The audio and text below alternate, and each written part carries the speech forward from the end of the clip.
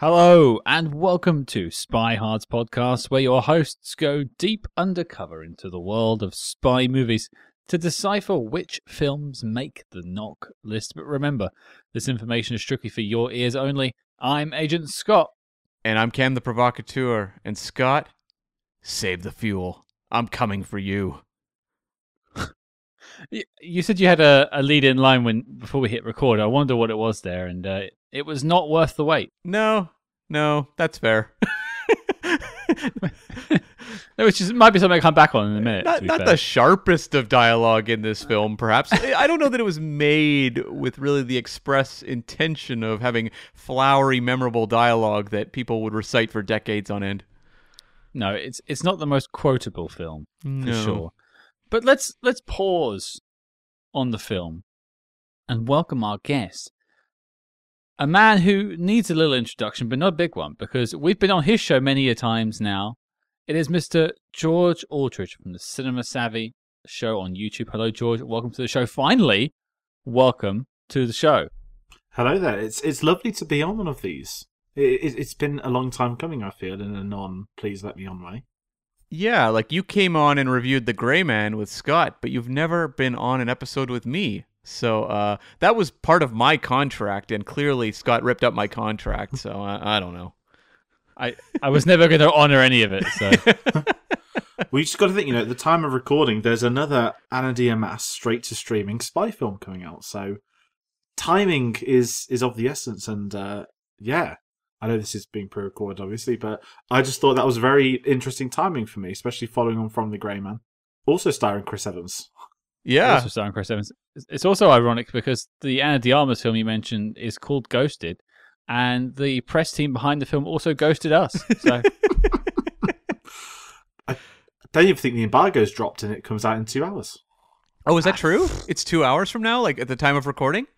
I think, ignore. Yeah, midnight. It's out at midnight, isn't it, on Apple TV? Oh my. Okay, well. No Okay. reviews are out there.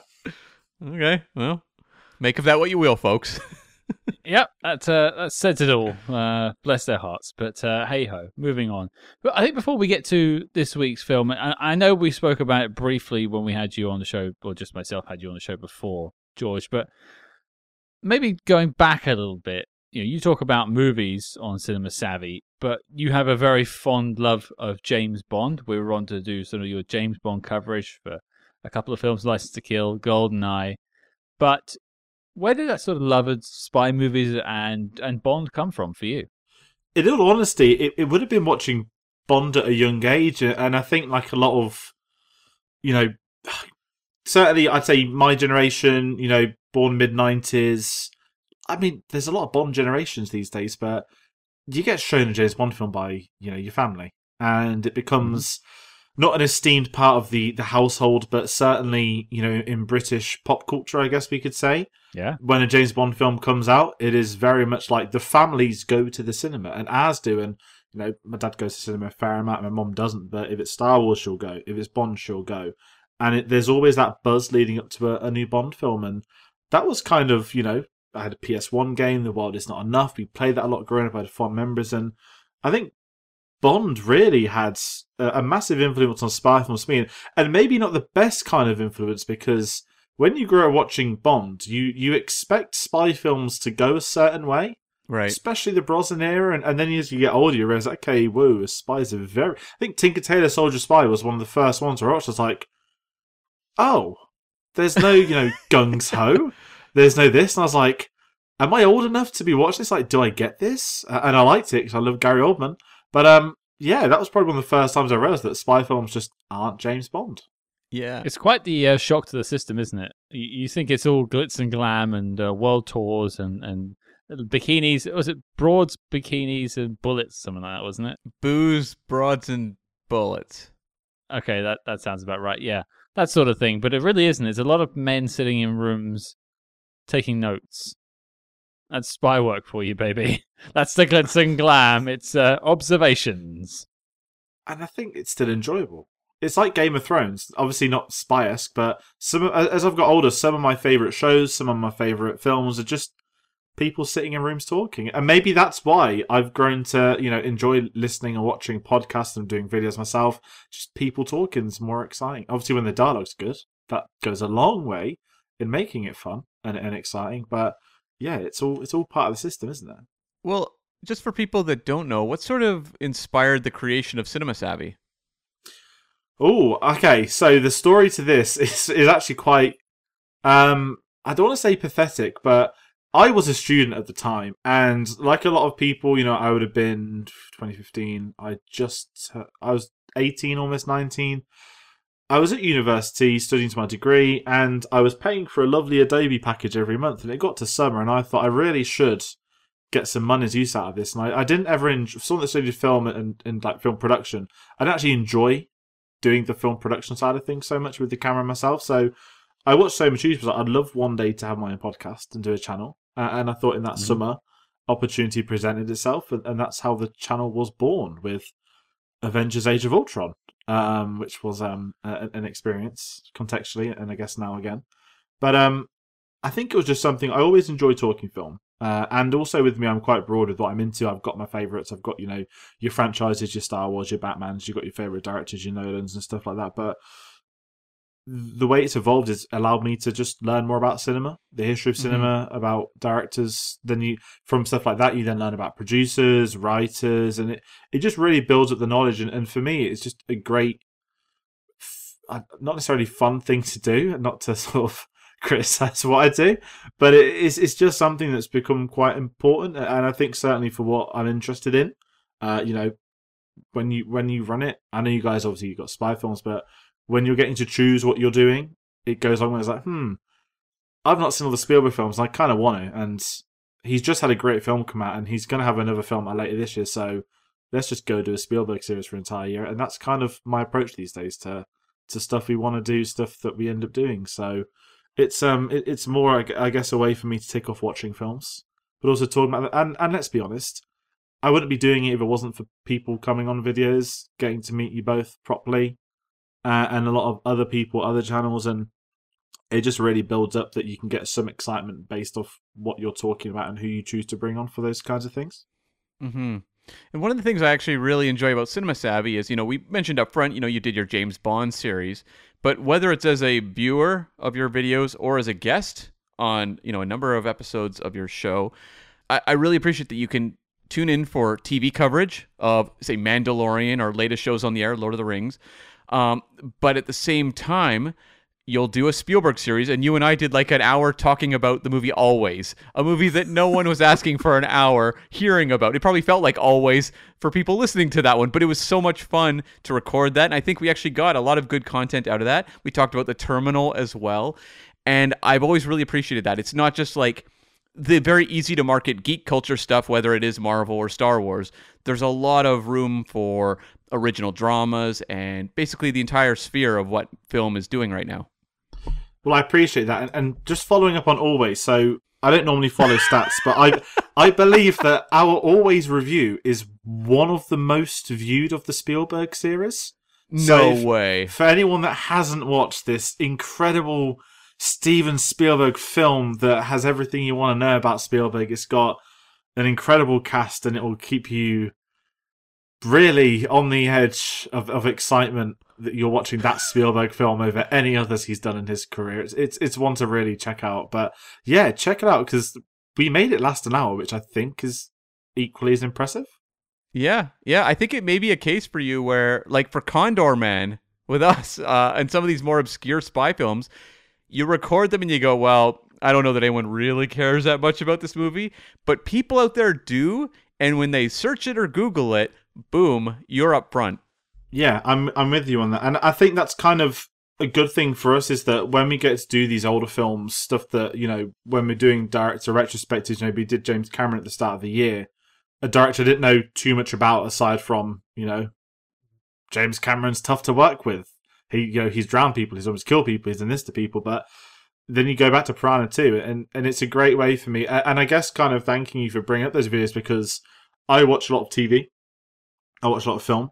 Now, it's called Cinema Savvy. We primarily do film, but I like to dip into TV. As you said, Mandalorian, Star Wars stuff, things that I think people are interested in following weekly. I think I like those discussions. I like bringing people on. I've got a great people behind the scenes that work with this that are really up for coming onto videos, which is always really like surprising in a nice way.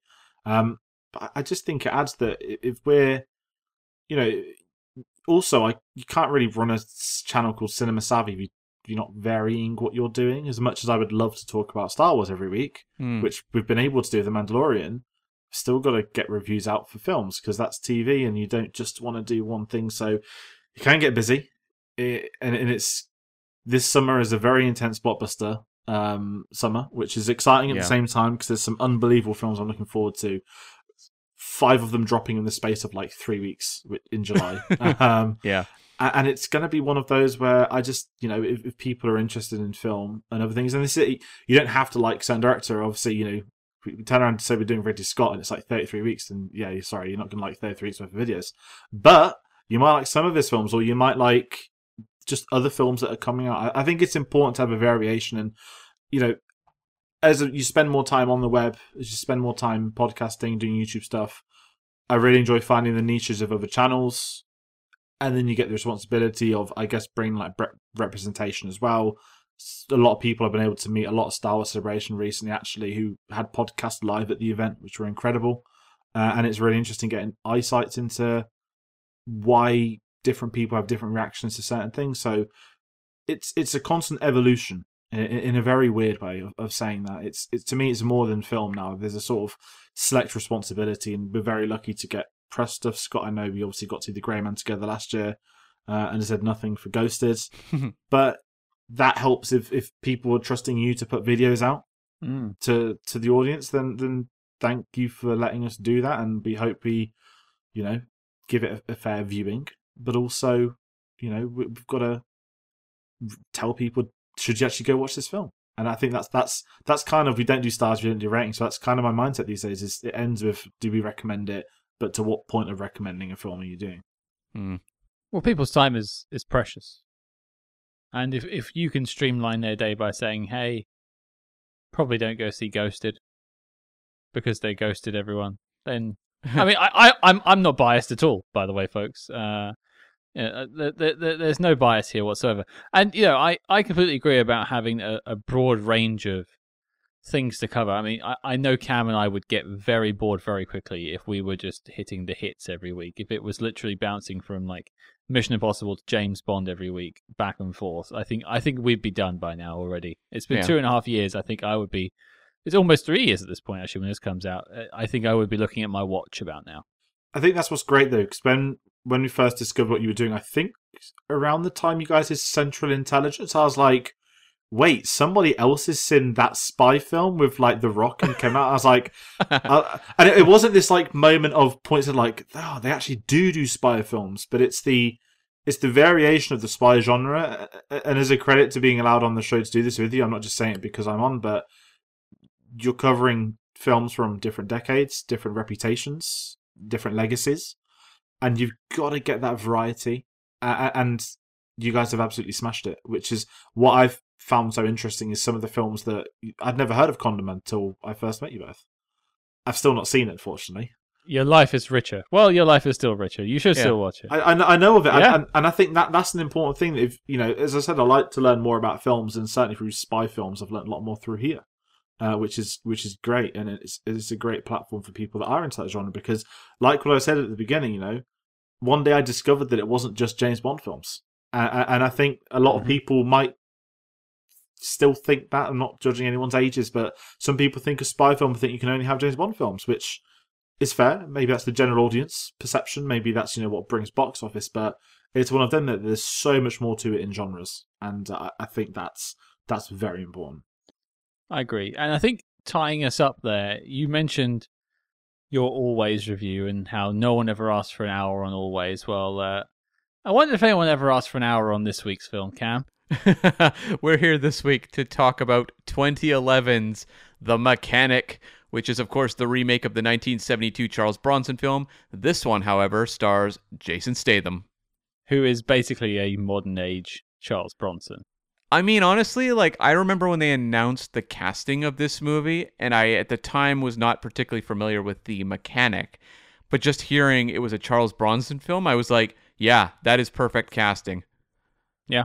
I mean, I'd not made that connection until having seen the first one and now sort of cross-referencing, but I can definitely see the connective tissue. But before we get into connective tissue, here is your letterbox.com synopsis. The Mechanic. Someone has to fix the problems. Arthur Bishop is a mechanic, an elite assassin with a strict code and a unique talent for cleanly eliminating targets. It's a job that requires... he loses that. He loses I was that going to very say, quickly. Cleanly? Cleanly? Question mark? For the first 10 minutes of this film, maybe. Yes. It's a job that requires professional perfection and total detachment. And Bishop is the best in the business. But when he is ordered to take out his mentor and close friend Harry, Bishop is anything but detached. Dun dun dun.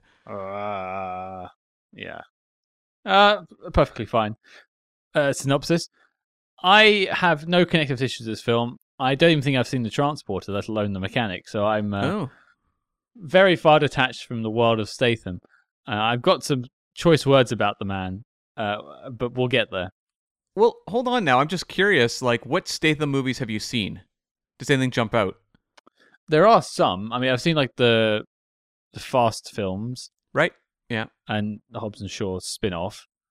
The Guy Ritchie films? Yes, the Guy Ritchie films. Uh-huh. But not a lot of his, like, sort of B-action movies. No, there might be a couple. I mean, I don't think he was in that film with Jerry Seinfeld, but Jerry Seinfeld? That's a movie I would watch. the B movie, right? Oh, good one. Good one. Thank you. No, I don't. There's probably a couple that I've like seen bits of and been like they've all just formed into one blob. That is entirely understandable. Yes. Yeah. That might be a problem. But George, I'm curious your connection to sort of the Mechanic. Now, you said you'd never really heard of it, but like Jason Statham, had you had much of a connection to him? Yeah, I mean, I can't sit and say I'm a massive Jason Statham fan in the sense of, you know, he's not like an Adam Driver to me where anytime the film's on a title, I'm going to go watch it, no matter how bad it could be. Looking at you, 65. But Jason Statham's a fascinating one where, you know, again, like that sort of teenager age, you know, the late noughties. I had this this neighbour who was still there, and every Thursday night, and I learnt so much about cinema by just, I hate the term like lads, but every Thursday night we'd go around, and I was like 12, like 13, 14. It was throughout secondary school. They were in their like late 30s, early 40s, and they were sort of inviting me in because they knew I was really into film. So they were all watching these like action films that they would, you know, not grown up with but hadn't seen for years. And every Thursday they'd show me a new film. I saw wonders like Heat for the first time with these, True Lies, so many amazing films across my teen years.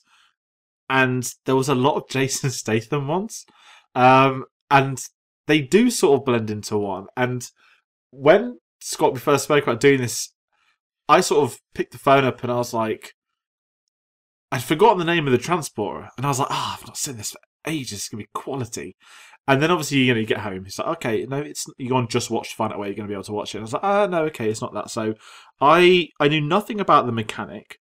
The thing with Jason Statham is, if there are Jason Statham films you haven't seen, you can just assume how they're going to go, and they tend to go that way. But I really like him on screen. I don't know why. And ironically, I've struggled with him in the Fast and Furious films, yet I'm someone that gives them like free passes for an eternity. That I actually don't like him in the Fast films. I think he's great in his tough British guy stuff. And it only got funnier as I got older when I discovered that he was like he'd been at the Commonwealth Games as a diver and everything, which I didn't know anything about his pre-acting career. I'd always thought of him, you know, that tough guy. So it is really interesting with him, but I've got a lot of his films, you know, the Crank films were amazing. Again, you've got to be the right age to, I think, watch a lot of his films. I think me today watching at least the first time, I'd really struggle and I'd be too scared to go back to them. And obviously the Expendables were quite, not big growing up, but again, you know, with that Thursday night action vibe, the Expendables films were on there. And in a really scary, he was like the young guy of the Expendables films, which kind of made it scarier. Yeah, that's a good point. For me, like, I am like a big fan of the idea of Jason Statham. Like I love the idea of Jason Statham. You're great in theory. Great in theory. I really enjoyed him a lot in those Guy Ritchie films. And I've liked specific things he's done. I think the first Crank is actually a really fun, inventive movie. Not as big on the second one. But I went and saw, or at least rented, I think every single theatrical Jason Statham movie. And there was some I enjoyed, some I didn't. But I always was kind of rooting for him because he has a quality that I think is really impressive. And I think is really undervalued, which is someone who can, like Charles Bronson, kind of play a movie star action hero who you understand the persona, and it's about how you apply it to different things. And I think his is so well honed, he just has never really had that vehicle that put him up to that next tier. You know what I mean? He's never had his Stallone or Schwarzenegger vehicle where suddenly it was boom, he's finally arrived. He's always kind of dwelled in kind of these B movies while occasionally being part of an ensemble in something bigger like The Italian Job or the Fast movies. I guess he was the star of Meg. That was a reasonably big budget thing and made some money, but I've always felt like he deserved better. And The Mechanic, I definitely saw this movie in theaters, definitely opening weekend. I had almost no memory of it whatsoever when we we're going to be revisiting it for the show. I don't think I liked it very much, judging, I gave it a very kind of mediocre grade in my kind of archives. And I was praying that I'd written a review for it at that point in time. Oh, please tell me you have. I hadn't, but what I did was I found my review of his movie Parker. Boy, there's one the world has completely forgotten, which was a movie he did with Jennifer Lopez back in the day. And I mentioned The Mechanic in my opening paragraph of my Parker review. Okay. So here's what I say, and it's more of a general Statham exploration here than a Parker-specific introduction. So We're all waiting. Jason Statham is such a charismatic force of nature presence that it's painful to see his considerable kick-ass talents pissed away on middling C-grade junk. Seemingly born a couple decades too late, he's a natural movie star who could have shared the action god throne with the big three, Arnie, Sly, and Bruce, in the gloriously pumped-up 80s and 90s. Imagine him occupying his own crazy Total Recall, Rambo, or Die Hard picture, as opposed to Killer Elite, Transporter, or The Mechanic. Ah, what might have been. So what you're saying is you didn't enjoy Parker? I hated Parker. I think I said that Parker was the worst Jason Statham movie since War. And War is the one he did with Jet Li, and that was abysmal, and I hated Parker. But The Mechanic was more to me just middle of the road stuff. Okay. Well, at least you actually saw it out, the three of us, and have some sort of opinion coming into it, which is good. Yes. I had an opinion, although an opinion that's mostly completely forgotten. Probably forgotten the week after I saw The Mechanic in 2011. And we'll definitely get to that, but I think we should get our tools out, lads. I think that's fair. Let's talk about how we got the remake of The Mechanic, because I'm fascinated with the concept of them going back and remaking something from the 70s that is not a big film. Isn't that kind of perfect, though? Take a concept that works? You should be doing that. There's no way we should be doing this. Let's remake, Back to the Future. Get out of here. Remake Condor Man. Yeah. Or those live action Disney remakes where they basically take a perfect movie, like say Beauty and the Beast, and are let's make a live action version that we can only screw up. Yeah. I do not understand this need to remake masterpieces. Baffles me entirely, but Cam, I'm sure you have a story to tell. Yeah, so the original producers of the 72 Mechanic, Irwin Winkler and Robert Chardoff, were shopping around a remake of this movie for 15 years. This was something that was developed multiple times. A lot of writers were attached to it. There were versions that were very faithful, and then there were versions that were wildly askew. Basically took probably just kind of the central nugget of the idea and went off in wild directions. But they could never get this thing made. It was actually about a mechanic. That was the movie. It was just a guy toiling over a car for 90 minutes, and they were like, we may have gone too far afield here. Uptown Girl started playing, and they're like, we're really hitting this on the head here, aren't we, guys? We need to change this up a little bit. So in 2009, it was announced that Simon West would be directing a remake of The Mechanic. And Simon West, I know and love him for the movie Con Air, but he'd broken through with a lot of music videos. He was a British-born director and famously directed the video for Rick Astley's Never Gonna Give You Up, that is now like one of the most iconic, one of the most iconic memes of all time. This is now the best movie ever. Uh-huh. This show is ending in a Rickroll. Everyone, just get ready for it. I'm sorry. Even if I have to sing it, we're getting it. We're getting Rick Astley. Yeah. So Simon West directed Con Air. So I fell in love with this guy. I was like, oh my God, I'd really loved Michael Bay's work with The Rock in 96. Con Air rolls out the next year. And I'm like, Simon West is our next big action director following Michael Bay. That was not the case. He proceeded to do some things like The General's Daughter with John Travolta. He was, I suppose, responsible for Lara Croft Tomb Raider, a movie that had a lot of behind-the-scenes issues. And that one kind of like finished his big-budget action directing career. From that point forward, he went and did TV a lot. He did the horror remake When a Stranger Calls, which was horrifically bad. And he did The Mechanic and really just kind of followed it up with, he did Expendables 2, which was kind of like pulling him back into kind of a bigger movie. But since then, it's been just a lot of direct-to-video action movies, including the Jason Statham film Wild Card. World-renowned. I've never seen it. Never seen it. We all love Wild Card here. It's Wild Hearts, of course.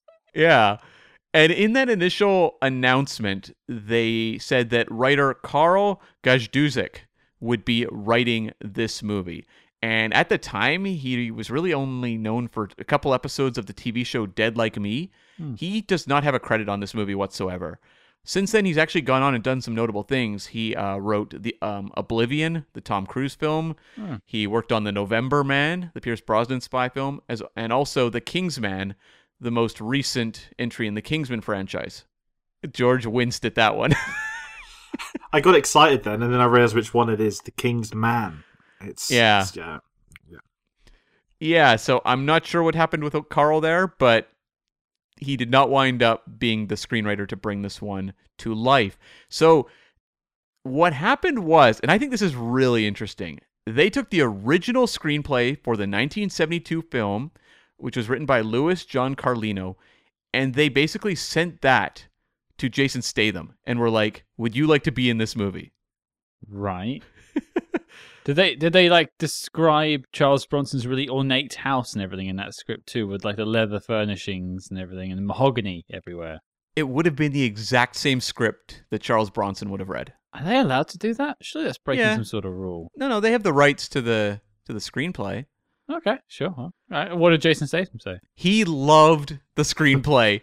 He was like, oh my God. I think the thing with Jason Statham is, and I'm sure we'll have a lot of Statham talk through this episode, but like when he does movies like The Bank Job, I feel like that's where his heart is. Doing these kind of like gritty, almost like 70s influenced things.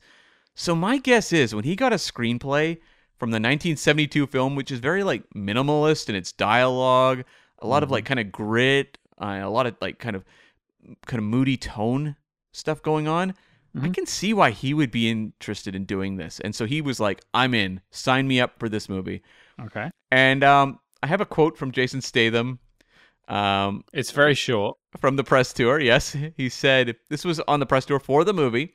It had a press tour. There was a press tour, of course, yes.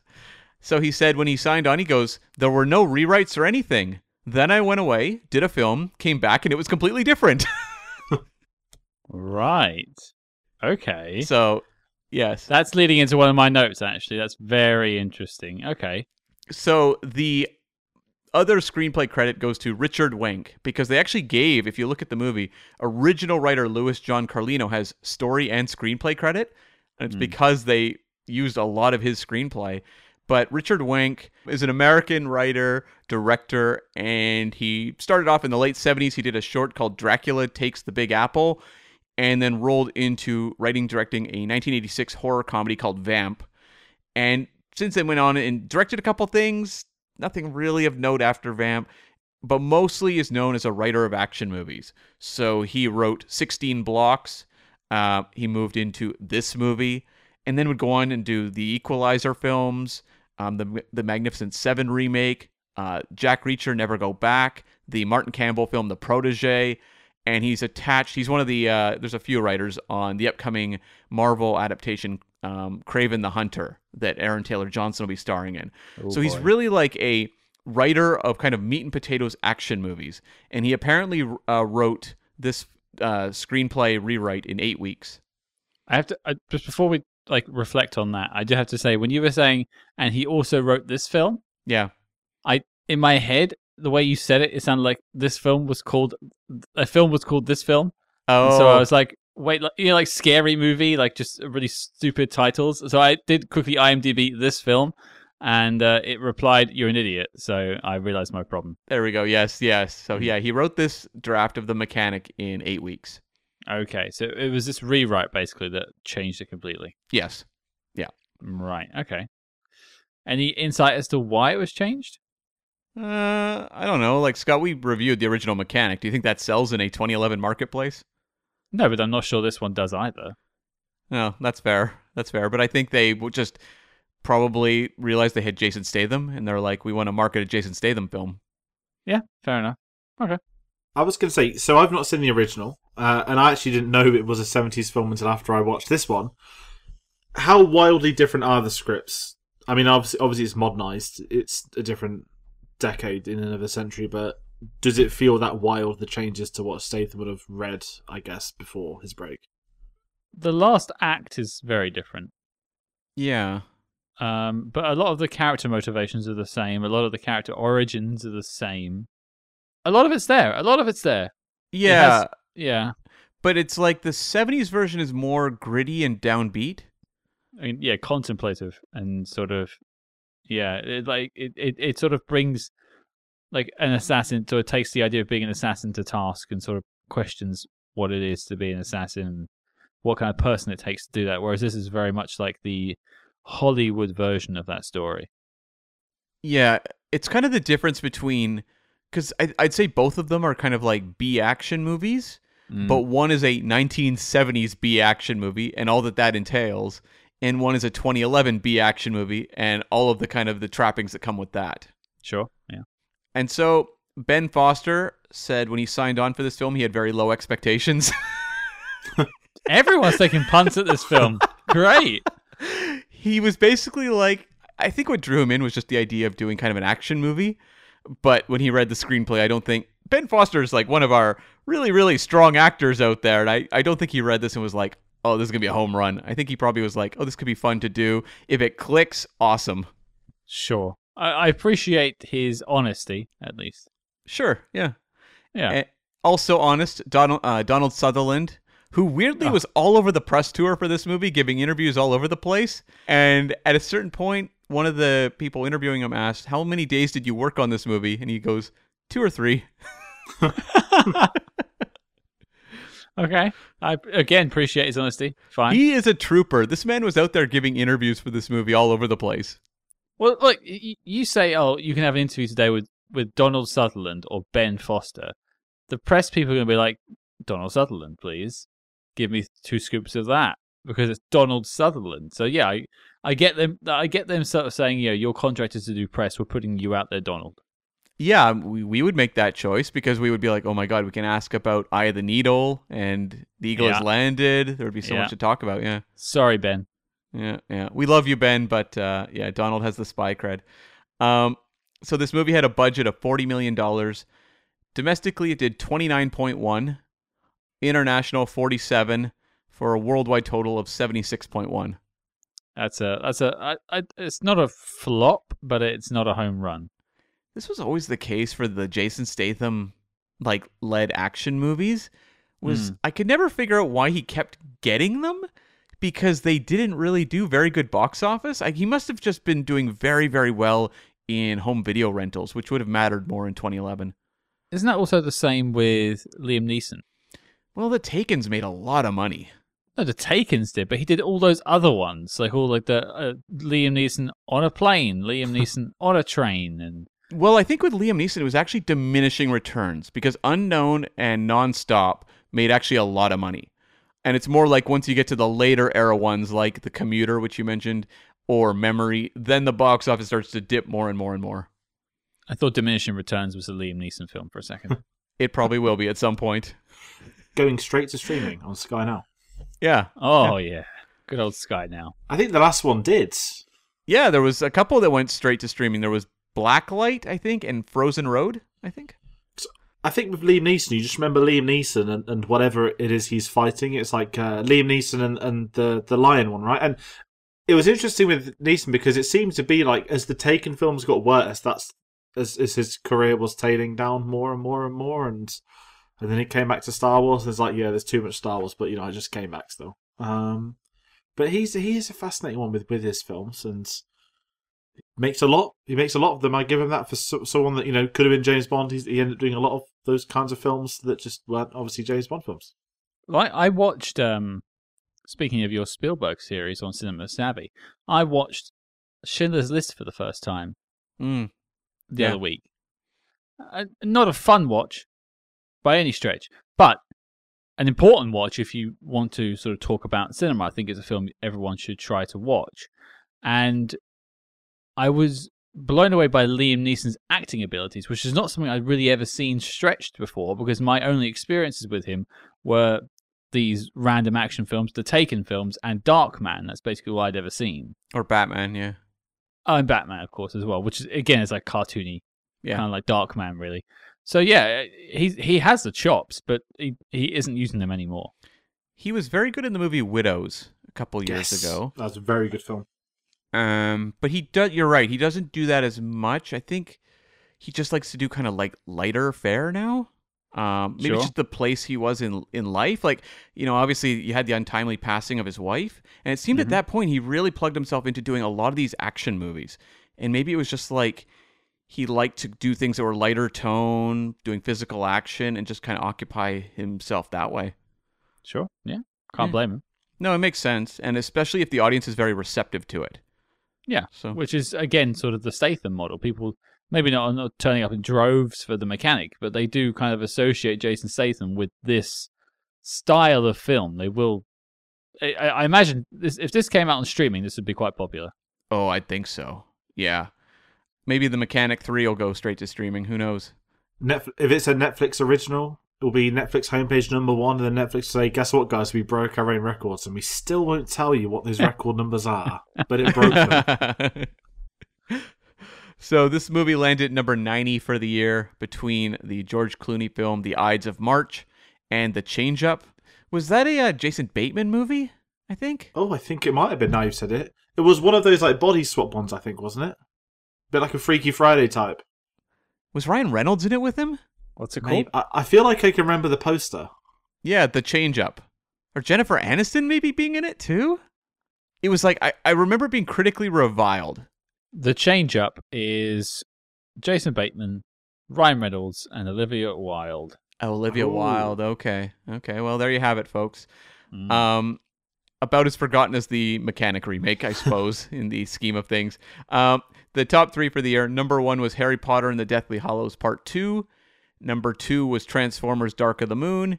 And number 3 was Pirates of the Caribbean on Stranger Tides. Franchises. 3D. Yeah, a lot of Oh. 3D. 3D Wow. dollars all over there. Big time. Those were the days of the plastic glasses where everyone had to throw them in the bins at the end. Yeah. I've still got my Harry Potter ones. These are like limited edition really? ones for certain films. Yeah, I've got. They did the Harry Potter ones over in the UK, and everyone was trying to get them, so I've still got them. And they did Star I Wars. do not ones. remember those. I think it became a thing where they were just doing them for a lot of 3D films, and 3D was really kicking in. And actually, I remember watching the Deathly Hallows, and I was like, "Hold on, these are smaller than normal 3D glasses." So actually, it made it harder to watch the film, and that was a very important lesson learned that day. I would imagine, too, that movie would not look particularly good in 3D. No, I mean, it's already a dark film in terms of colouring before 3D, and it's even darker with 3D. And yeah, I feel nostalgic for these films now, isn't it? Where like you go back 10 years, it's like, oh yeah, the 3D boom, and just every film got the 3D word added on, and they're trying it again now. I saw Marvel Guardians of the Galaxy only in 3D on release day at like IMAXs. I'm like, people aren't gonna go. It's not gonna happen again. We watched Avatar 2, but we're not gonna be doing every film in 3D. But all right, we're here. The second version of this story, both started from the same script. It turns out, which I find entirely fascinating. But George, this is your first time with Arthur Bishop, with The Mechanic. What did you think of The Mechanic? Oof. The character, Arthur Bishop, I was equally surprised when he said his name was Arthur. I was like, Jason Statham calling himself Arthur? I wasn't feeling it, and if I'm being honest, that's kind of how it went on. Now, I like Jason Statham action. I actually really enjoy the opening scene. I'm just gonna... Because I knew nothing, right? When I sat down to watch it, it was on Amazon Prime for streaming. 1 hour, 33 minutes. Love that runtime. And I was like, okay, it's a Statham, it's a B-list, it's an action, let's do it. And I just didn't really feel much, if I'm being honest. I don't think it's Jason Statham's fault, actually, if I'm being completely honest with my issues with the film.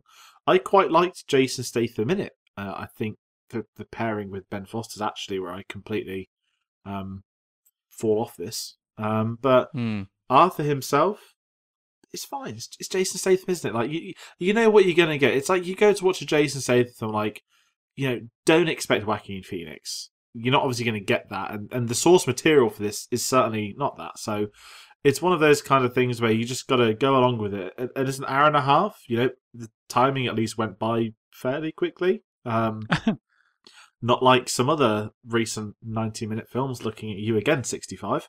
But yeah. You really have it out for 65.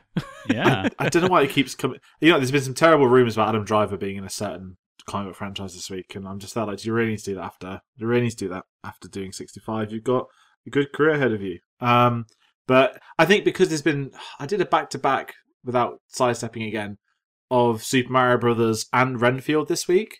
Yeah. And I was absolutely buzzing that they were both an hour and a half. We had Cocaine Bear, hour and a half. Yep. And 65. And it's like, you're the kind of one that's failed us. That it's the perfect runtime that's sort of making a comeback. And listen, we know we're going to get our 3-hour John Wicks, our 3-hour Avatars, stuff like that, balance out with the 90-minute ones, which we're sort of getting. But yeah, just to sidestep, that's probably why I'm still fuming about that film. That's fair. Well, like the new Scorsese one, they're saying it's going to be 4 hours long or something, isn't it? Something like that. Yeah, and there's the new Joaquin Phoenix, Beau is Afraid, I think is 3 hours, and something else, a big movie. Oppenheimer.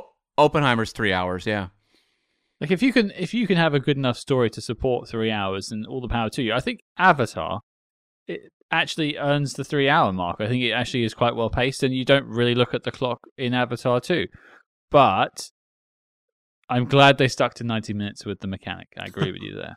Yeah. A triumph. Would you not want a 3-hour film? Why not have them doing this for 3 hours straight? I could list many reasons why. Where would you like me to start? The greatest accomplishment of The Mechanic was ending early. Was leaving. Yeah, was leaving. Getting to the audience to the parking lot quicker. Simon West's greatest directorial work was finishing up quickly. Yeah, that's fine. But so you were sort of unmoved by it, George, I'd say. Yeah, I mean, when the film finished, the final act, I can't really say I enjoyed it, but there was a point where it lost me in the sense of, I'm struggling to watch this, but I'm going to finish this, but I'm not in good vibes of it, and then it sort of improved ever so slightly. And I went, because I knew nothing, like Donald Sutherland popped up, I was like, great, Donald Sutherland. I'm going to be interested to see what happens to him. Oh, okay, that dream's over. And I think my other issue was, and I don't normally like coming on saying, that film was predictable, it's an issue. The moment we were introduced to the villain, who's obviously not the villain at this point, you can just tell within a minute of him getting the mission, this guy is gonna be the bad guy that set him up. And it's a cliche, it's tried and tested, it can work. And sometimes in a film, I struggle when it's so not just blatant, but a boring blatant. Like, if you're gonna be a blatant villain, give me something fun, give me something over the top, go for it. But it just felt so corporate, like a blandness to it that I think, if I'm being honest, this sounds really strange, but I think Jason Statham maybe deserved better. Hesitated asking that. It's interesting because like Tony Goldwyn, who's like this kind of leader of the organization that turns on him, like Tony Goldwyn in the movie Plane, which is a total B action movie that came out fairly recently. He's so much fun in that movie. And you don't really get that here. It feels very kind of by the numbers stuff. I mean, they're sticking to the plot of the first one, so there's a lot of things they have to do and have to stick to. But yeah, if you're going to be this generic mustache twirling villain, then play it to the back of the room. Go for broke and leave an impression on the film, because he really is a sort of man in office. There. Yeah. Yeah. Okay, well that's that. So George, you're mostly mixed on it. That's fine. Cam, have your thoughts changed on Arthur Bishop with your second visit to the mechanic? I'll say this much in terms of like some of the action, it's reasonably well shot. I think Simon West can actually deliver a shootout or a fist fight that at least has impact. It may not be like a memorable action sequence that's going to stick with you. It's not going to be like, the Atomic Blonde like stairway fight where it sticks with you, but at least when you're watching it, you go, oh, that actually had some like punch to it. So in that regard, and giving me kind of like trash can action movie fodder, like it was totally watchable. I think for me, like this movie just nothing sticks. And when we watch the original, I don't think the original is a masterpiece by any stretch of the imagination, but it had a lot of interesting elements that Scott, you and I spent a lot of time talking about. This kind of relationship between two sociopaths and how it goes wrong. But like they have this weird kind of like dance between the two of them.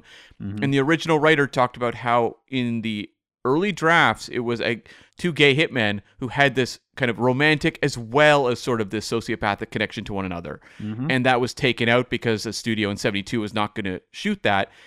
This movie strips out all those elements even more so. There's like elements in the original film that you can kind of read into. This movie, we'll get into it later, but it has a real case of the not gays going on.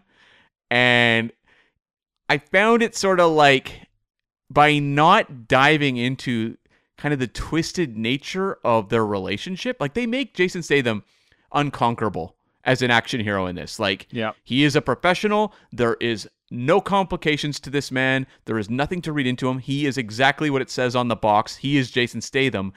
So you kind of remove the kernel of interesting ideas that go on with the mechanic story.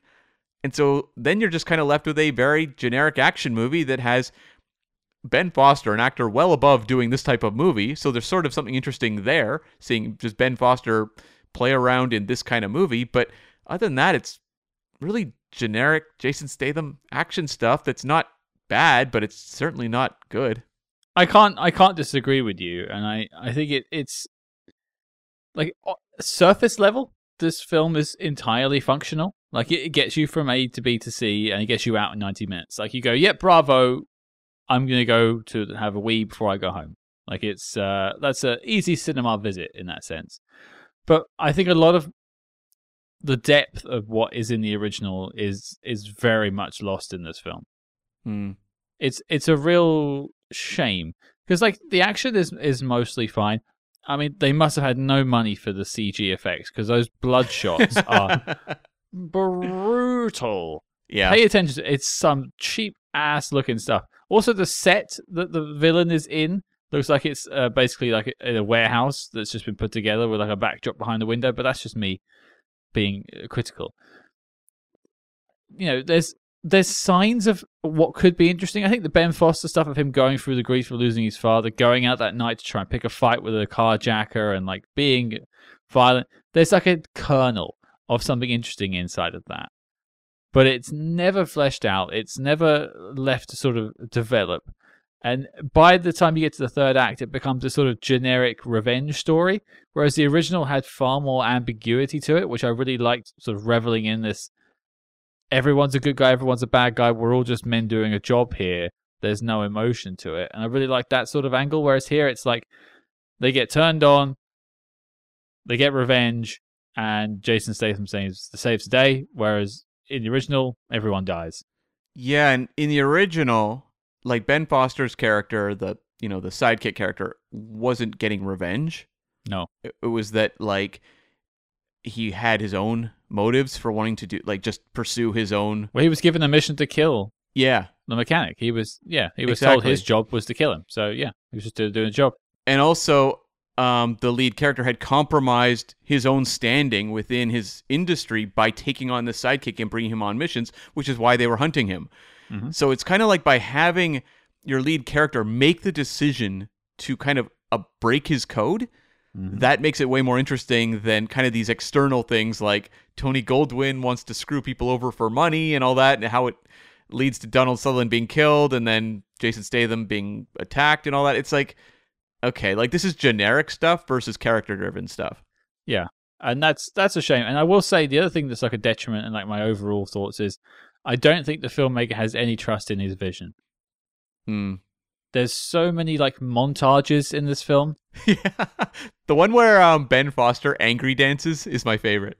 Yeah, oh my god, and there's like voiceover exposition from Jason Statham. Like it's almost like, you know, use the Force, Luke. It just all that sort of stuff is just in there, and there's like this rapid fire Bourne style editing with no finesse whatsoever. I feel like maybe there was a 2-hour film they made, and then this got cut to pieces in the edit.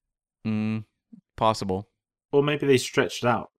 It just feels like they're missing, not missing something, but watching it felt like, not necessarily this scene is going on, but this feels repetitive at certain moments throughout. And certainly I think the direction is quite questionable, because as you mentioned, there's that great scene of Ben Foster and the carjacker, but because it's so not just predictable, it's just, I'm very happy to watch a predictable film. Yeah. As long as it's interesting and it, you know, takes you on the journey, right? It's like Bond, what we talked about earlier. You know, there's a Bond formula. You know how they're all going to go. But it's about the journey on the way. They just never felt like this. And really, I felt like we just didn't get to see much of Jason Statham like as Arthur. Not that I need some big build-up, but we got the cool opening sequence. And it was like, straight in, here's his mentor. We've killed the mentor. Now you're with his son. Let's go. Carry on. And I think that's where I sort of lean out of it, is that I don't think I'm not saying the director's incapable of telling the story, but it feels like if you had someone on board directing this with a bit of edge that could do tension, that could do drama, I think there was room for this to be better.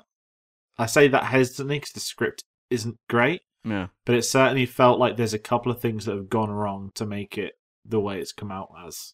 Well, you know, this film makes a big deal out of, and the original did too, about being a mechanic, being an assassin. You have to have a particular set of skills, as the Taken vernacular would have you believe. But basically, where, you know, you have to be, you know, vicious. You have to plan, and all these like elaborate boards and things like that they have to put together. There's a lot more made of that in the original, and you get that in the first scene. That first kill in the pool, I think, is actually really cool. You don't see it coming. He emerges and kills him underwater. I think that's a really interesting kill. But from that point onwards, you get the opening exposition about we have to be stealthy, we have to be precise, and we have to learn. This is the sloppiest killings I've ever seen for an assassin. They're like just strangling people, stabbing people. There's no finesse to it. Not that I'm calling for finessed murders, but like I just think like if you're selling it as that, at least give us one more Arthur Bishop mission where it actually is quite air quotes cool, and then he can start to fall apart. I was gonna say, I like the concept with it that we kill them to look as accidental as it can be. And I think that premise itself is interesting, that's something different. That's something I haven't really seen before. You know, you'll watch the odd film about, they bumped someone off, but it was an accident. But the premise where this guy's job is to always make it accidental, I liked that. And I liked even, later on when they've got the plan for the one towards the end, oh no, he's on ketamine, it's not going to work now, we've got to change what we want to do. I liked that it felt like there's something different to the approach to doing this.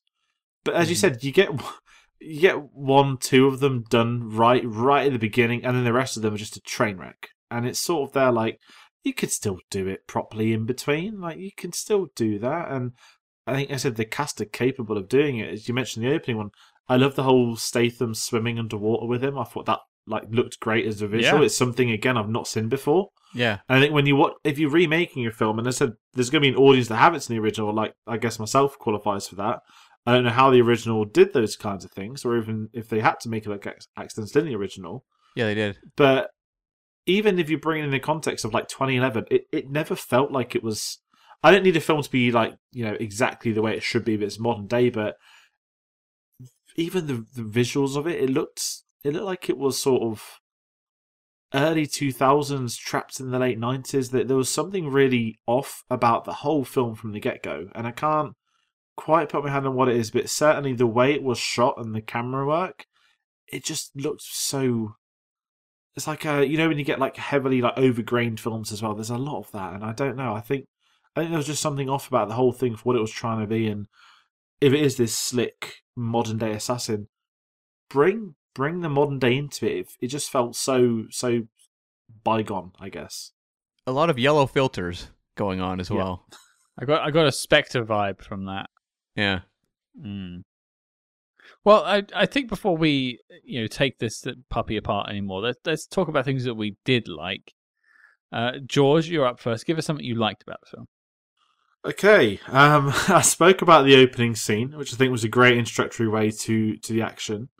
I'm not going to sit here and say I'm struggling, but I am. I did like the concept of them invading a cult that it's a cult, isn't it? Towards the end, I like that idea that this is the kind of people they also want to bump off, but this person is of this wealth, is of this power, that they in turn can be against it. And there were certain moments where I felt tension when they're in the wall, when the bolt rolls under. Unbelievable eyesight and ears from that one guy to clock that, by the way. But that scene I enjoy because that felt like, here's the mission gone wrong.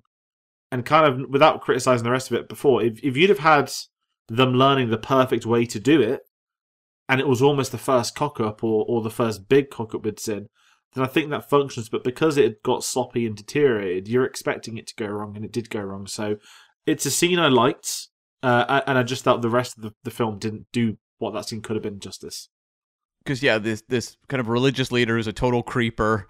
They're going to basically inject him with something that's going to give him like a heart attack, basically. And he's on drugs, which completely throws the plan because what they want to inject him with won't work with ketamine, which is what he's on. And so like the way they pivot, where they're like choking him with like the cable that they were using to spy on him, I'm like, okay, well, that is like improvisation. It still looks like it could be an overdose or something like that. That makes sense, and it kind of lines up with where he was at the start of the movie.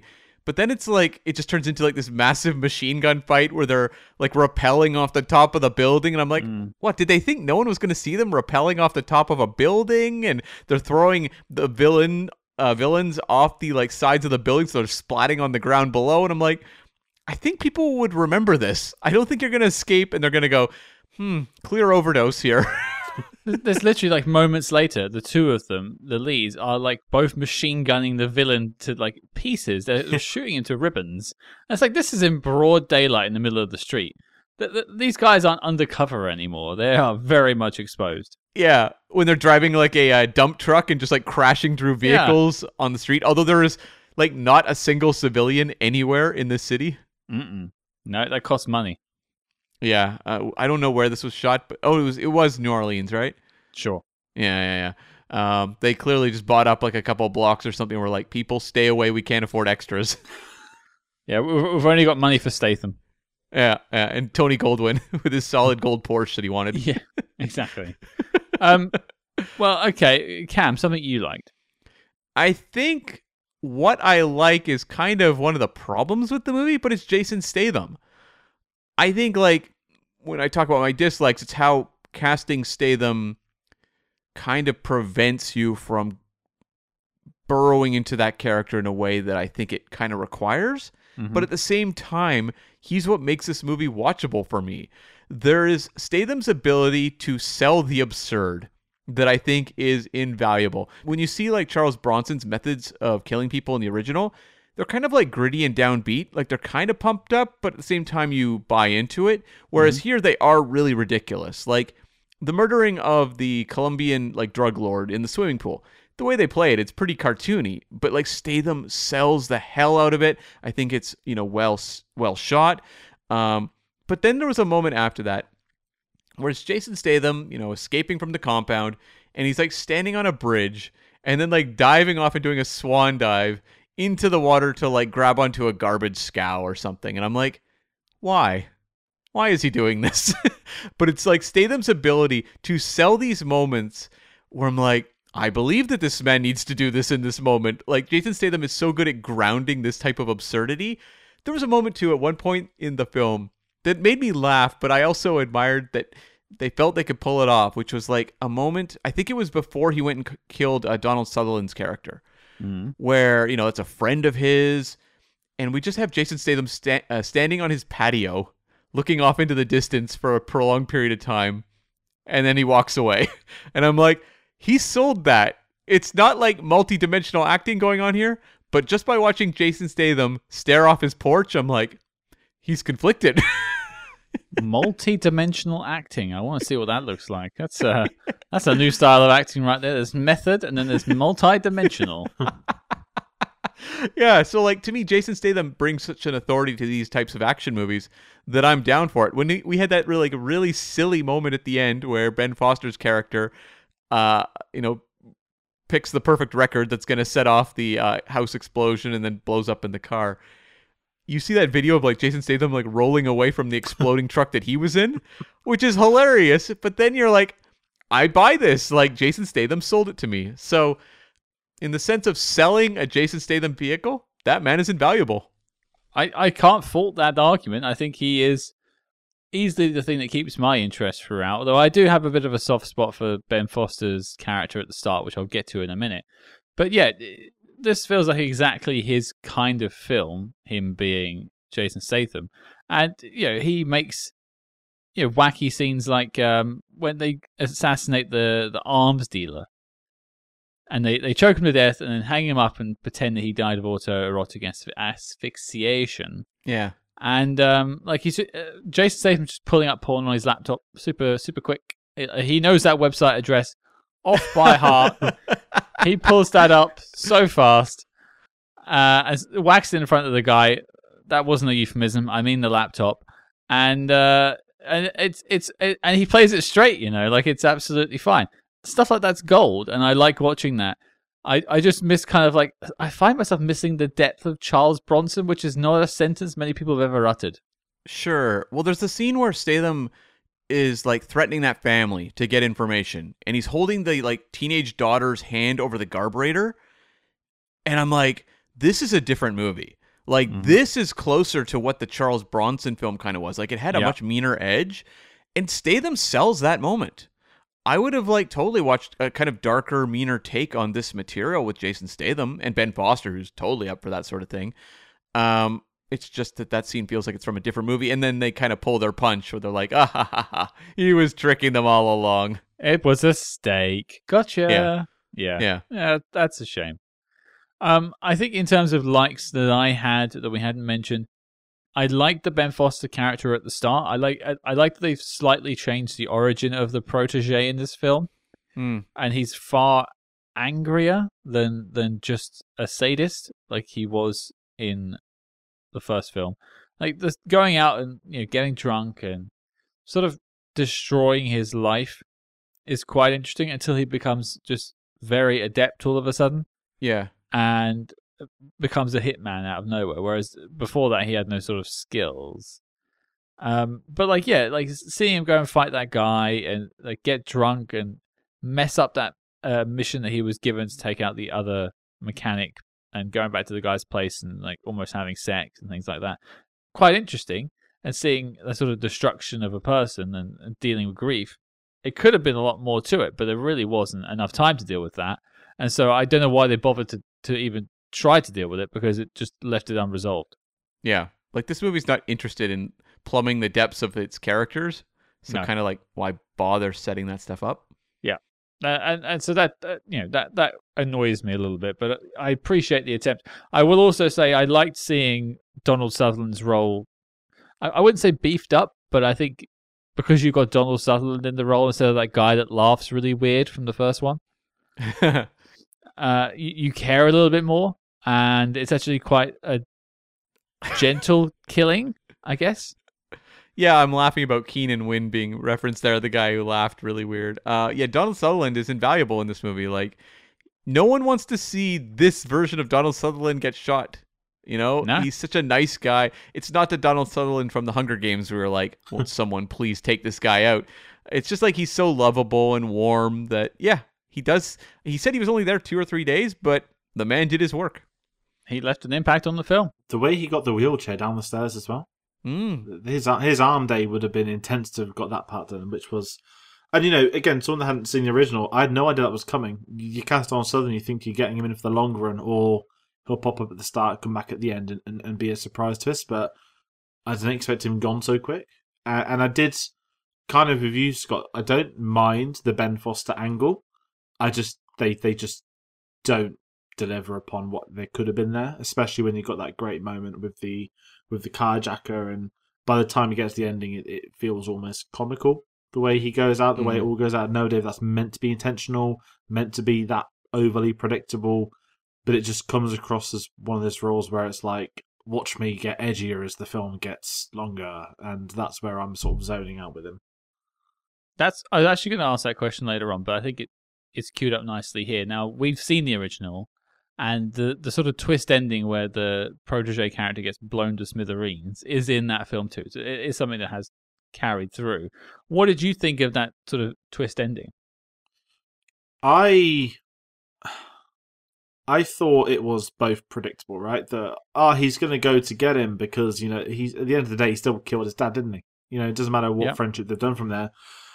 And it's Jason Statham, and he's not going to die in this film, so it's going to be like, okay, how's he going to get out of this? And the CCTV of the commando role in the petrol station, it's still basically still blown up, as he's he must have been like a droidica, because he does that gamble. I was like, yeah, he's still got to like get way far away, but I'll let it go because it's Jason Statham. But it's just kind of what I expected, which I guess isn't bad. It's not, I mean, I don't want it to be great. I'd have been curious if they had killed him off, but then I think I would have felt even less. I think because I didn't like Ben Foster's character, I quite like the fact that Statham did survive. Arthur, I guess I should say. But it's just one of those where it's, I don't know, it felt quite flat. And I think that's kind of what's got me curious, that I would want to watch the original to a point, because as soon as I realised that there was an original, this film never felt like it had not the legs to be its own thing, but it felt like it was borrowing from somewhere else, and seeing that it was something from the 70s, that explains it immediately. Like, you can tell from the vibe, the setting, the story ideas, this would work so much better in like an early 70s film narrative. So I would be kind of curious to check it out. And it is interesting that is the twist that, let's keep him alive. And then there was a sequel, albeit 5 years later. Well, that's actually not the only twist in the original. There is another twist, but that isn't carried over in this one. But I won't spoil that for you, I think, if you're going to watch it. Okay. I'm curious. I'll leave that. We interrupt this program to bring you a special report. Calling all agents. Keeping the lights on at Spy Hard's HQ ain't cheap. And frankly, nor is feeding this school of attack piranhas. So we need your help. Roger that, Scott. Only at the Spy Hard's Patreon can you gain access to exclusive shows like Agents in the Field, which tackles non-spy films starring your favorite spy icons, and The Debrief, where we channel our inner solitaires and predict how the big spy movie news of today will impact tomorrow. So make like a Treadstone agent and activate your Patreon membership at patreon.com/spyhards today. Cam, tell the people what we have in our sights this week. Want to have some fun in the sun and style? Well, you know what? Now's the perfect time to catch up on our June offerings. That's right, our reviews of 12 Angry Men and Meteor, as well as our latest episode of The Debrief, where we're talking about Secret Invasion, Mission Impossible, and so much more. Let those good times roll. But before this message self-destructs, Cam, resume the spy chinks. Yeah, well, alright then. Dislikes. It seems like we have a few. George? Script, which, I guess the cast all clocked as well. Yeah. Oh, I love that, by the way. I love that they're on the press tour like, pile of shite, but we're here to get our paychecks, so yeah, what do you want to know? And I think in like 2011 as well, you didn't get really press tours like that, right? Nowadays with, there is social media in 2011, but it isn't like it is now on press tours where every word is captured and out there, and anything that can get a story becomes a story. It must have been something to have got them to say all of that. But I don't normally like bashing on films, but my dislikes just seem to be, I would say direction. I think a lot of issues come from the direction. That I think you've got the wrong. The action comes across okay, but I think this film shouldn't be an action film. This could have been a thriller, and I think if you had the right director on board for that, you'd have delivered with both the action and the story. Whereas I think the story is neglected, and the action itself, it's, as you said, it's shot okay, but it's nothing new to what's been done in the past. And I get you're not going to get something new with like B-list films as well, but it just felt like what they picked for that they're missing out on. Yeah. It's with the direction, it's a weird one because I don't know enough about the chap to really levy any complaints against most of what he's done, because I like Con Air and stuff. Like they're good films. Even Tomb Raider, we had that on the Patreon. I quite enjoyed it. It wasn't a home run, but it was fun. Yeah. So I don't really have any ill will against the guy, but I don't think either one or two things. He didn't have the power to do what he wanted, or he didn't understand what worked about the original. That's my take on that. Yeah, I think it may have been this need to serve the Statham audience. I think that was a big part of it, and I think that also explains why some significant changes were made to the material to make it a little more friendly to that particular action crowd. Yeah, especially if they had the idea of having sequels in mind as well. Yeah. But what about you, Cam? Something you didn't like? Well, maybe I'll dive off of that. The complexity of the movie is just gone. Yeah, it's gone. All gone. And, you look at the original, it's that sociopathic connection between these two, but you also really underscore that the Charles Bronson character is incredibly lonely. Mm-hmm.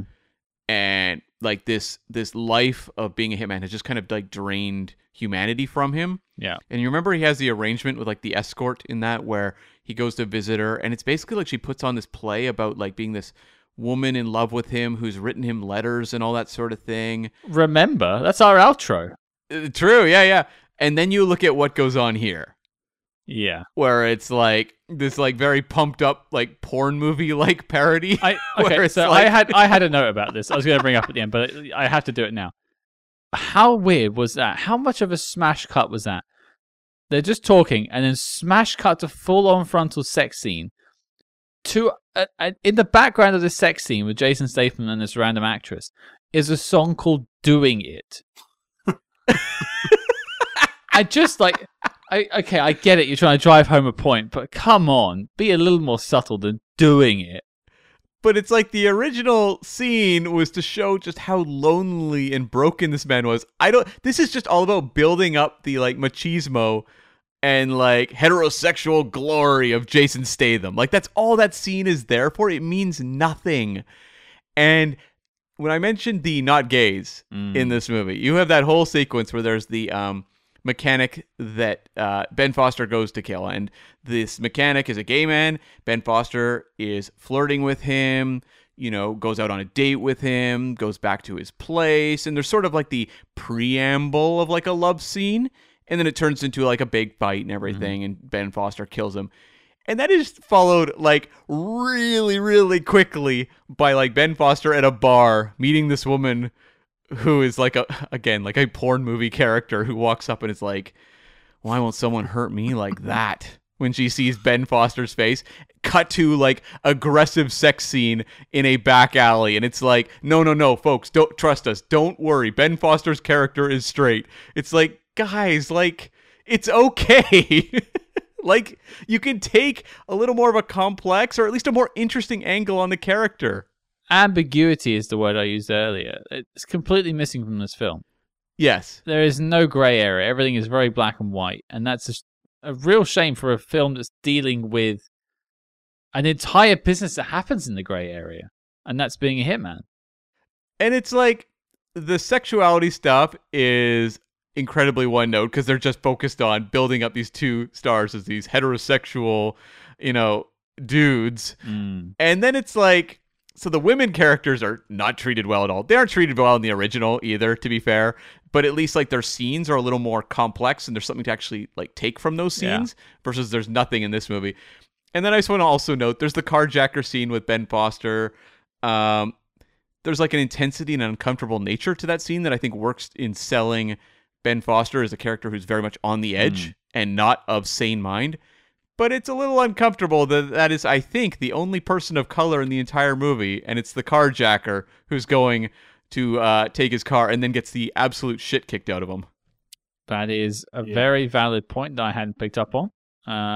Yeah. Yeah. Okay. That's ugly. And this is meant to be modern day, not, the 70s. Yeah. This is 2011. Yeah. Okay. Well, I mean, I still couldn't quite get over doing it, and also I couldn't quite get over the whole lady like, I wish someone would hurt me like that. That was weird. That was crazy. It's the way he takes the sunglasses off as well. Like, it's so over the top. My wife was in the room when I was watching it the second time round, and like she heard that line, like, I wish someone would hurt me like that, and she's like, what the F are you watching? I was like, I don't know.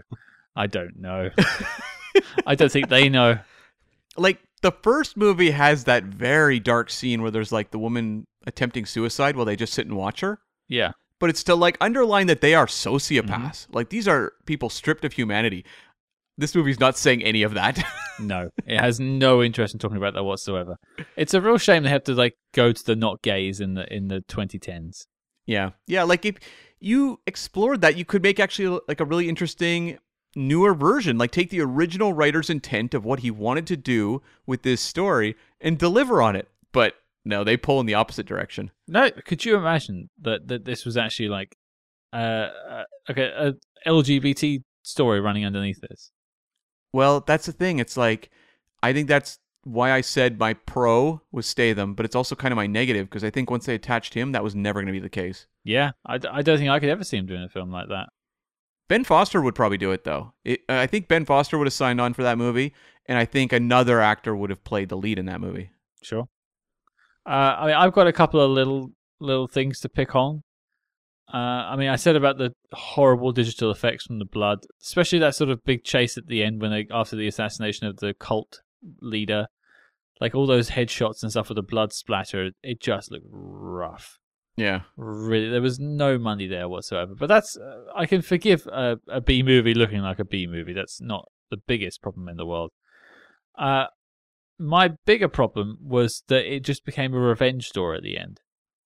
Yeah. Like it had, in the original, you had the Ben Foster protege character getting a mission to kill the mechanic. So they were playing off each other, and they knew that each other had those missions. It was like they were fighting each other without fighting each other. They were on a mission together, but having to work together and also try and kill each other at the same time. Interesting dynamics at play. Whereas here, it's very much just like, oh, these are the bad guys, time to kill them. It's nowhere near as rich as it could have been, and yet they worked from the original script, which is what baffles me now I've learnt that. Yeah, I don't get it. And it's not like the original was high pedigree. Like, it was a Michael Winner film. The man made like a lot of B action movies. It's just that one had some interesting layers underneath it. Yeah. To dig into, and it's just like this one is stripped of that sort of thing. Like, it is, you would sum it up, is a very like down the middle of the road, efficient 80-minute action movie. Like, someone who's tuning into this on a late midnight on a Saturday night or something isn't going to be that disappointed. They're going to get 80 minutes of fast-paced, kind of generic Statham action and go, yeah, that's why I watch some of his movies. But it doesn't give you anything more. No, it isn't a rich text in any sense of the word. It is. I'm so glad it is like 80, 90 minutes. Yeah. Because I don't think I could face the 2.5-hour version of this film. Oh, God. It's the full Doing It song. Extended cut. Yeah. That sex scene was crazy, though. The way they shot that, too, I'm like, wow, this is fairly... It was such a whiplash as well between, like, they're just, like, talking. And you had that really awkward scene before where she's like, hey, come and dance with me. And he's, like, not saying a single word. She's like, no, come on, dance. And they just hold the camera on her as she's, like, No, come on, it looks stupid. Dance. Yeah, that was a weird choice. But okay, well, as we're wrapping up, we'll sort of go to final questions and sort of remarks that we had. I did have a question for everyone.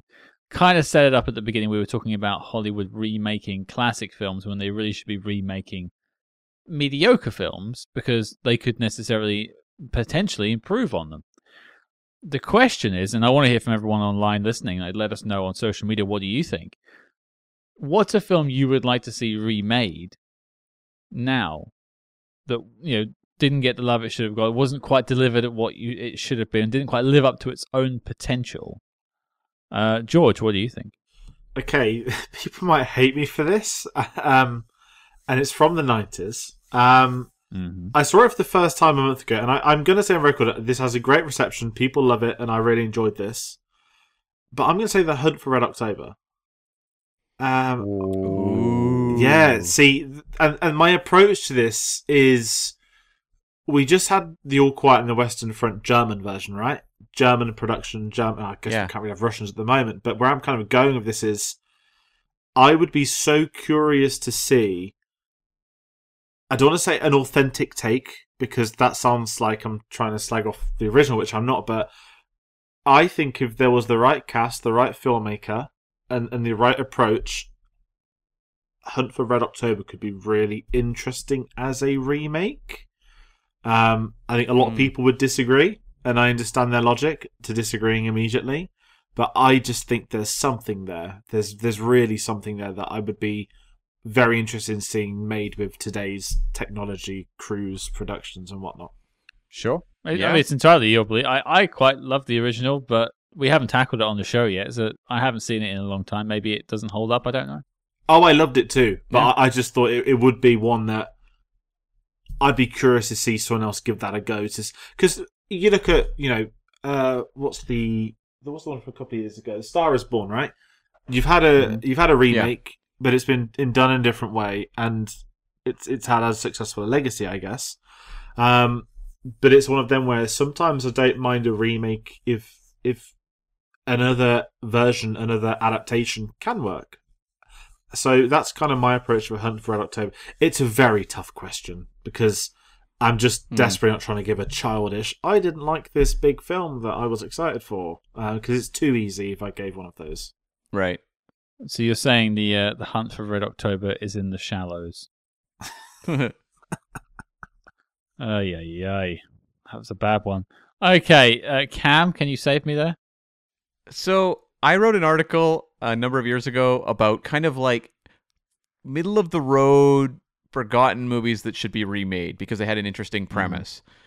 And at the time, I know I put Howard the Duck on there because like the Howard the Duck comics had a lot of personality, and the original movie's like a disaster, but it's also not representative of what people loved about those comics. But nowadays, you're going to see Howard the Duck animated shows coming up. Like Marvel's taken over the world. You're going to get that. So I'm not going to make that my pick.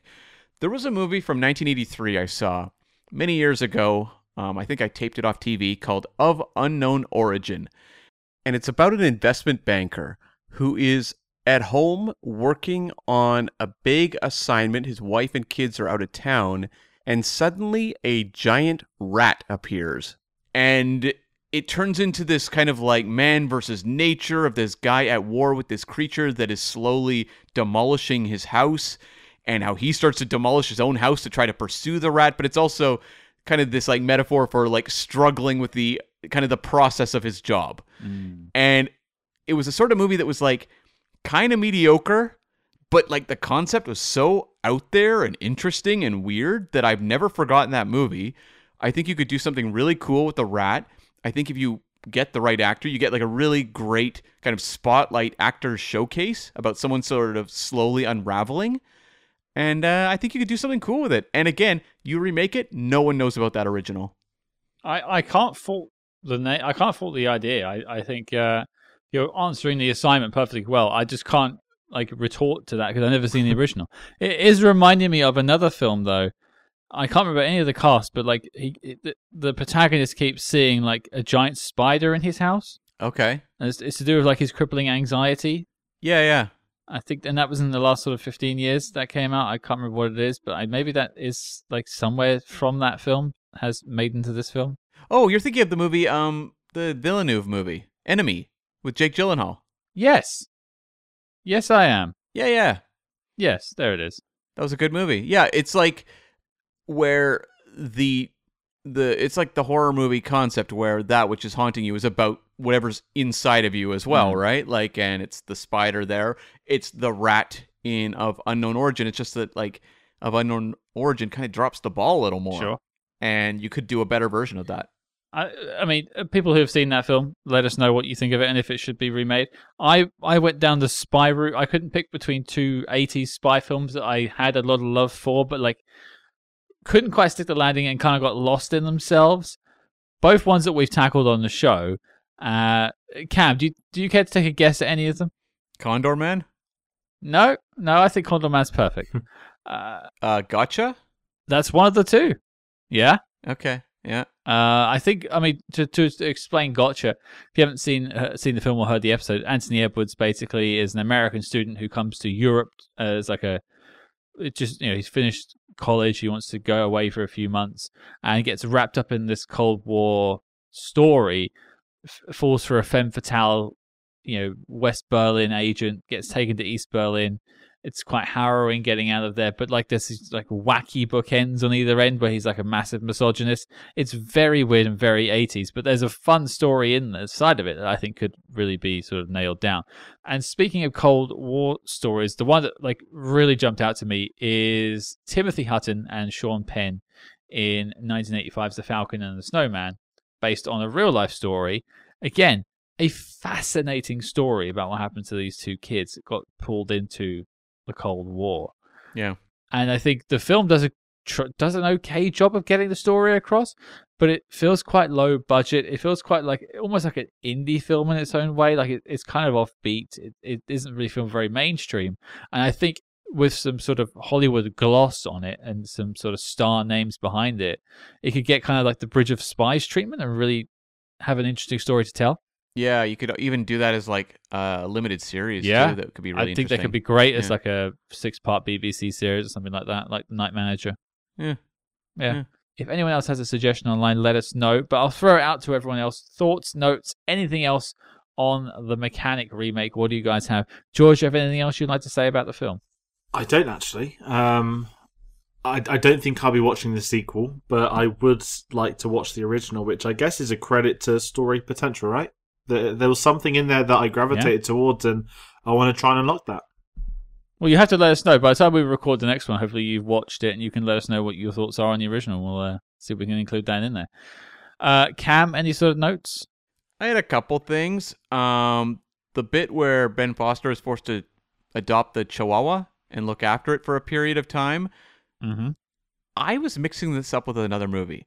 I've seen this concept before, and the whole idea was then he had to shoot the puppy. Do you remember what that was? Does that jump out to you guys? Oh, no, that does for a film.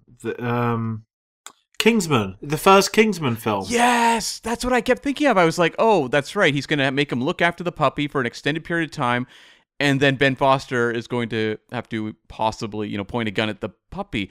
And then it didn't happen, and I was like, wait, what? Like, what movie was I thinking of? So it's Kingsman. That's right. Yes. Good call, George. Thank you.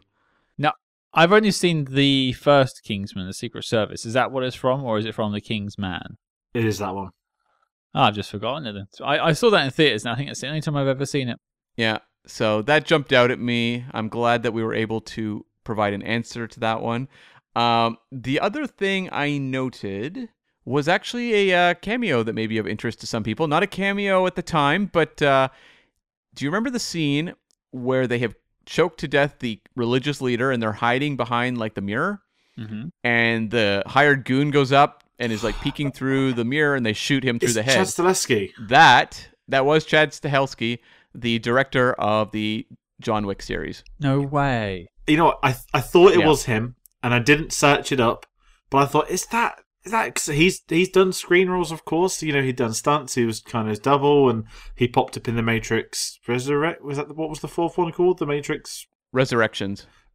He was in that, literally playing someone called Chad as well. Oh, thank Yeah. God, I'm glad someone else noticed that. Because I thought, oh, great, this movie's Yeah. going to get a great moment. And, no, he didn't. He didn't, at least, I guess. No. Well, at least he gets like shot in the face in kind of like a hero, like blood splatter way, I guess. Sure. Yeah. Yeah. Okay, that's cool. Didn't know that.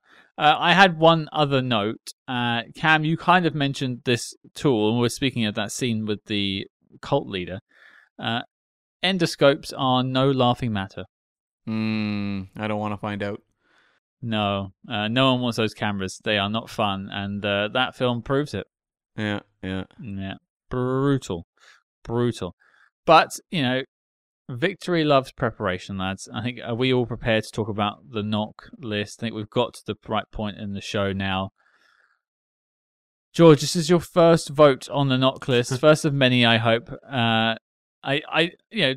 This might be an easy question, might be a really difficult question for you, but is the Mechanic remake making the knock list for you?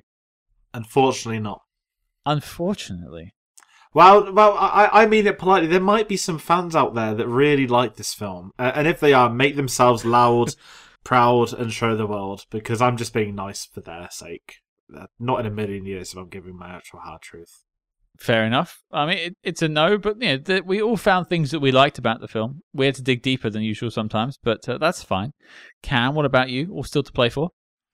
This would not even make the Jason Statham knock list. So no, it is not making the spy movie, and that's something we didn't really talk about. Like, I don't know that this one has enough spy cred, because that's one thing with Hitman movies is sometimes they really bring in a lot of espionage elements. There's enough here, I think, to kind of justify it in the conversation, but in terms of putting on a spy list, no, and it's nowhere near good enough to make any sort of best of list. Well, I put a pin in that, something you just said then. I want to come back to that in a second. But like, speaking on the spy front, you're right. We really didn't tackle it, but that whole scene that we were praising with the assassination at the start feels like the beginning of a Connery film. Yeah. In the suit, and then like changes costumes and dives off, all that sort of stuff. Feels like an early Bond film. So I think there are a lot of elements to this that could work. But you mentioned the Jason Statham knock list. What's making that list? Furious 7 is making it. Mhm. The Bank Job would probably make it. Sure. Lock, Stock, and Snatch would both make it on. Yeah. I'd put Expendables 2. You think 2? I might say 1. See, for me, the second one's the prime. That's what the Expendables should have been. That's fair. I'd say the first Crank film I absolutely loved, purely for his pronunciation of Chev Chelios. Is wonderful. I think an argument could be made for the first Transporter. It's not one of my favorites, but I think you could make that argument. Yeah, I'm with you on Very that. action heavy. I think it's such an early part of his career as well. It's that sort of limelight of that's what starts to get him a few more. I don't know if it broke the American market. I'm not in the numbers actually, but I reckon that's probably one of the first big films where outside of the UK they started seeing his stuff. I've not seen his version of The Italian Job though. I'm very curious about watching that one day. He's really fun in that, and Spy would actually make a Jason Statham knock list as well. Like, because he's actually very good at comedy and doesn't do it enough. And it's important to mention that he's got a couple of other spy movies we'll check out. He just brought out Operation Fortune, which apparently is out worldwide, which we've spoken about on several occasions, but not actually reviewed just yet. And we will at some point, don't worry. So we will tackle that film too. Maybe that will make the Jason Statham knock list. Who knows? Possibly. But in terms of our knock list, we've had 2 no's, so my vote means nothing. It's still going to be a no for me. I think they could have done a lot with this. You've got Jason Statham that's probably going to put some butts in seats, and they just kind of played it safe. This is just a very safe version of this script, whereas this could have turned so many different directions that we just proposed in this episode. A different ending, none of the revenge stuff, you get rid of that. Maybe you make it like about 2 sort of star-crossed lovers that are assassins, which is kind of how it was meant to be originally. Lots to tackle. But they didn't. They really just did a sort of paint-by-numbers action flick with Jason Statham, which absolutely appeals to certain people. And all the power to you if that's all you need. I wish you the best. But I needed a little bit more sauce with my dinner. This didn't provide it for me. Yeah, it's a real slow pitch right down the middle. Yeah. Which, can be fine, but not this time. But there you go, folks. 3 no's. The mechanic is not making the knock list, and as such, the dossier on the film is complete and filed as classified. Mr. George Aldridge, Hello there. thank you for coming onto the show for the second time, but the first in an official knock list voting capacity. If such a capacity exists. But thank you for coming on the show. I hope you've had a nice time. For people who want to hear more from you, there'll be links in the show notes below. Of course, you can just click down there and head on right over to Cinema Savvy. But where can people find you online, and what have you got coming up for Cinema Savvy? Of course. Well, firstly, thank you for inviting me on. Even though the film wasn't great, I still like talking about Jason Statham, as we just got a little mini Jason Statham knock list there. At the time this is coming out, we're going to be doing some spy films. We did Bond a couple of years ago, which we spoke about. There's a certain Tom Cruise film coming out this July, Mission Impossible Dead Reckoning Part 1. And we're going to be doing all the Mission Impossible films. So that's going to be occupying us from the end of May through till mid-July. And we've got a lot of stuff happening. It's a very busy time of year. It's summer blockbuster season. So we'll have reviews out for a lot of the releases. We'll have secondary spoiler discussions on the big ones where we want to have those discussions. And we'll be gearing up for a big second half of the year. So if you're into films, you're into TV, you like those sort of discussions where people are going to go heavy on certain films, we do that. But if you just want someone for 10, 15 minutes giving their thoughts, recommendation, we also have that sort of vibe. So we hope you've got stuff that you look forward to. We hope you cover the films you'd like to see. And you'll catch these two on here. As I said, we've had you both on British Spies, we've had you on a few Bond ones, we've had you on a variety, which is always lovely, so it's nice to be on here. But at cinema_savvy is the Twitter and Instagram handle, youtube.com/cinemasavvy. And if you're curious about myself, not that I tweet any interesting things these days, it's at Aldridge96_AFC. Will Twitter be a thing by the time this episode comes out? None of us know. It's had some big changes. But that being said, if you've enjoyed this, then thank you. And thank you both for letting me on to talk about this film. Oh, our pleasure. No, and I'm looking forward to your Mission Impossible coverage. I might have to see if we can infiltrate one or two of those discussions and finally get our thoughts on Mission Impossible out there, perhaps, because we've never once spoken about the Mission Impossible series famously. And I know one of you is a very big fan of the second film. We'll leave that there. It's a mystery. It's a mystery to be unboxed down the road. But George, thank you for taking the time to speak with us. But Cam, I guess the question goes to you, sir. What have we got coming up next week? Scott, it's been a long time getting from there to here, but we are going to wrap up the Daniel Craig Bond saga with 2021's No Time to Die. How did we get here so quickly?